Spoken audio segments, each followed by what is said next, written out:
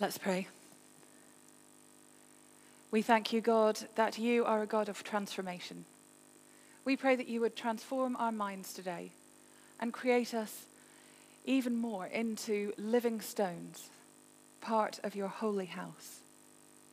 And we ask this in the name of the cornerstone, Jesus Christ.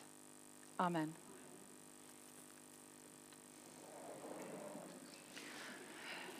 So you may have noticed that you got something a bit different with your service sheet and other little bit of paper as you came in today. You were given a piece of Duplo. Has everyone got one? I think probably everyone's got one apart from me now. Take a look at it and hold it in your hand. Now, Duplo and Lego are wonderful toys, mainly because of the massive potential that the bricks have. They can be built into anything. All you need is imagination and maybe some instructions, depending on your personality type. Your one brick on its own can't be anything but a brick, but it can be made into so many different things. It is almost buzzing with potential, and it is destined for being more than just one Lego brick. Our passage from 1 Peter talks about us presenting ourselves to the one who is the ultimate living stone, not a Duplo. I couldn't find living stones. The stone who was rejected. Clearly here, Peter is talking about Jesus. I just want to remind you about Peter's name. Remember, his given name was Simon, the first name we're given for him when Jesus first meets him. Well, then Jesus renamed him Peter, which was kind of a nickname, sort of translates as Rocky. And on that rock, I will build my church. Rocks and stones were obviously very significant to Peter. I bet he thought about it a lot. And I'm sure he was thinking about Jesus the whole time this book was being written. And Peter was talking here to a scattered group of people who were very, very used to being rejected and despised. The Jewish people thought that Christians were heretics, dangerous heretics. And people around them just thought they were crazy. And they often did kill them and persecute them. Christianity at that time was a movement in its infancy. People who were Christians were different from other people and must have felt like aliens and strangers. Peter uses so much imagery in this passage. We can't even begin to talk about it all at this time. But I just want to bring out a few things. Mostly we're going to be talking about the concept of living stones being built into a holy house.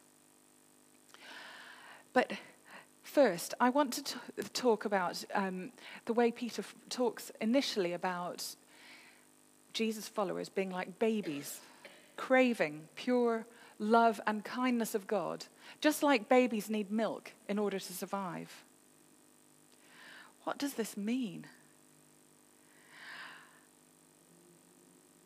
It's helpful, isn't it, for us to have pictures to hang things off.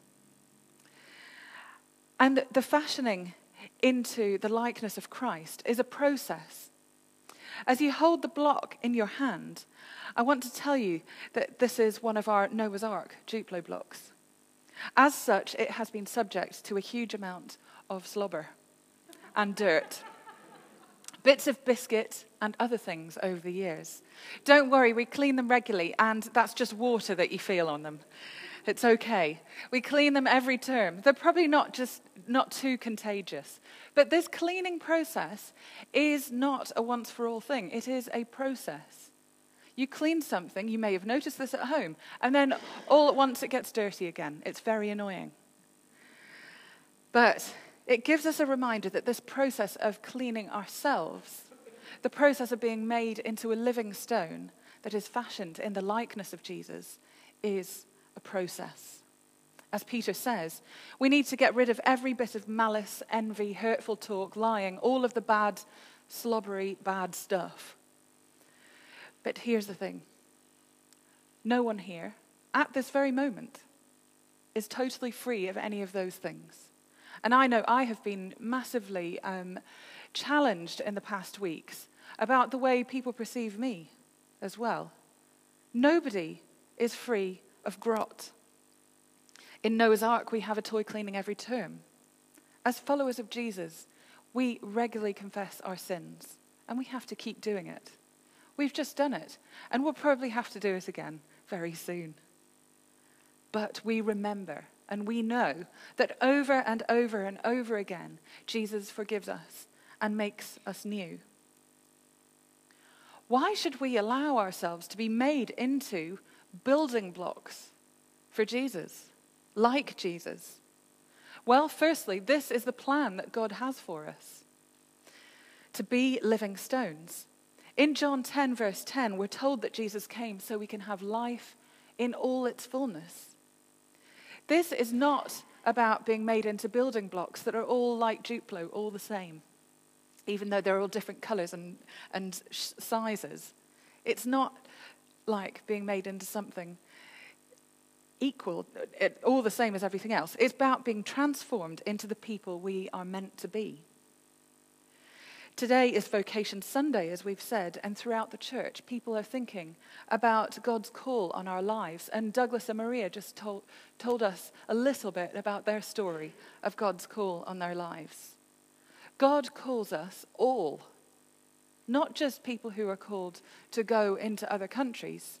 That is a wonderful thing, but he calls us all to be his people, here where we are, using the talents and the passions that we have.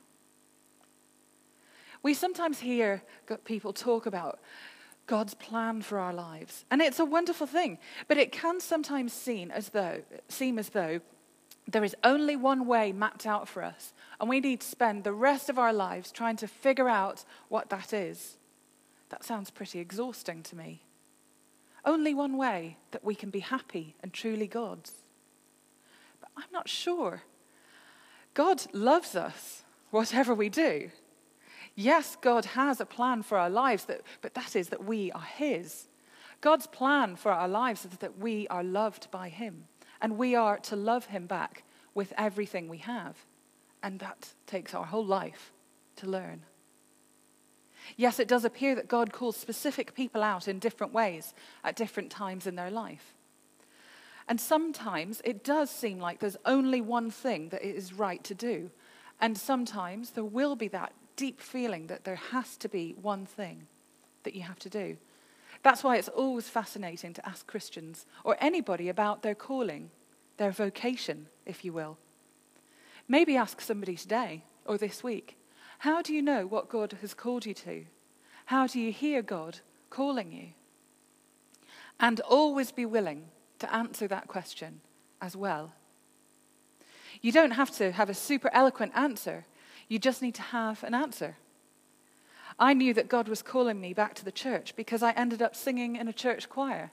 And I realized that the words that I was singing meant so much to me, and they were real. We were singing the Messiah at one point, and I just kept crying. In the end, the choir director told me I had to go to church and stop crying. So that's part of the reason I'm here today. Jesus calls us all to himself. He calls us all to be living stones, just like him. Another reason we come to him is that we all need each other. All of these living stones all over the place, like your Duplo blocks all over the church today. They have their own potential energy, don't they? They could be so many things. But if they don't come together, they're just a bunch of Duplo. We need each other. Even the most introvert person in the world needs other people. It's not possible to be church alone. Yes, sometimes people are on their own because they have to be. People who are in prison, maybe, or people who can't get out of their house. But they need their brothers and sisters to be praying for them. They really do need that.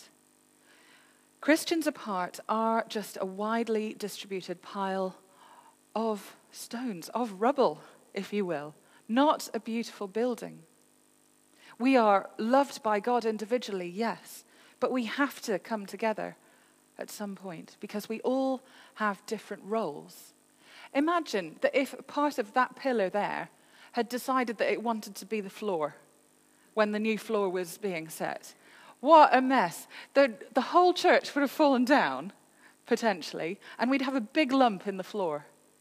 You know, we need to have our different roles. Everybody has a different role. This is a huge thing here because what we're told in this passage is that we are built together as living stones to become a holy house and a royal priesthood. All of us, priests. Like Danny said, priests are not just people with funny bits of plastic, but a priest, being a royal priest, is a massive deal and would have been for the first people who heard this. The Jews who heard this would have known that the only person who was a royal priest in the Old Testament that they had ever known of was somebody called Melchizedek and somebody called the Messiah. Melchizedek was basically the best priest in the whole of the Old Testament. And of course, the Messiah. The only two royal priests that they would have known of. Well, we're told here that we're all royal priests. That doesn't mean that everyone necessarily has the calling to lead a church and do the stuff at the front, though I highly recommend it. It's great. But it does mean that we are all called. And priesthood is about a lot more than looking like a vicar. Priesthood is for us all. We are all to do God's work, God's mission, and speak out for God. That is what priests do.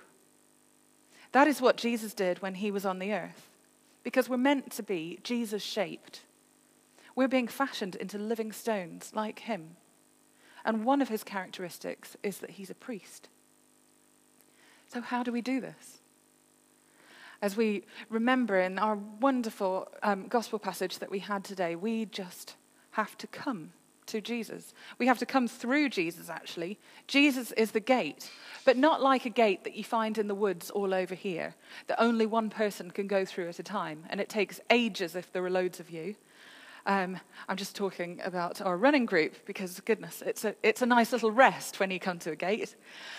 It is about a gate that everybody can come through, a gate for every person. Come to the one who knows you by name. Come to the one who knows you through and through, dirt, slobber, bits of biscuit, everything, still loves you. Come to the one who can clean you over and over. Come to the one who can give you life in all its fullness. Make you into a living stone, humming with potential energy.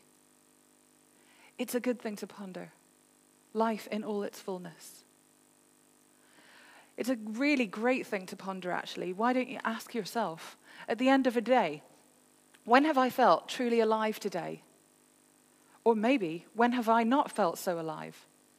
It's a really good thing to do, and a good way to hear God's call on your life. What does it mean for our lives if we come to Jesus to be built into a holy house? It means total transformation. As it says in the passage, you are chosen by God, chosen for the high calling of priestly work, chosen to be a holy people, God's instruments to do his work, to speak out for him, to tell others of the night and day difference he made for you. You have gone from being nothing to being something, from being rejected to being accepted, from darkness to light, from nobody to somebody. Amen.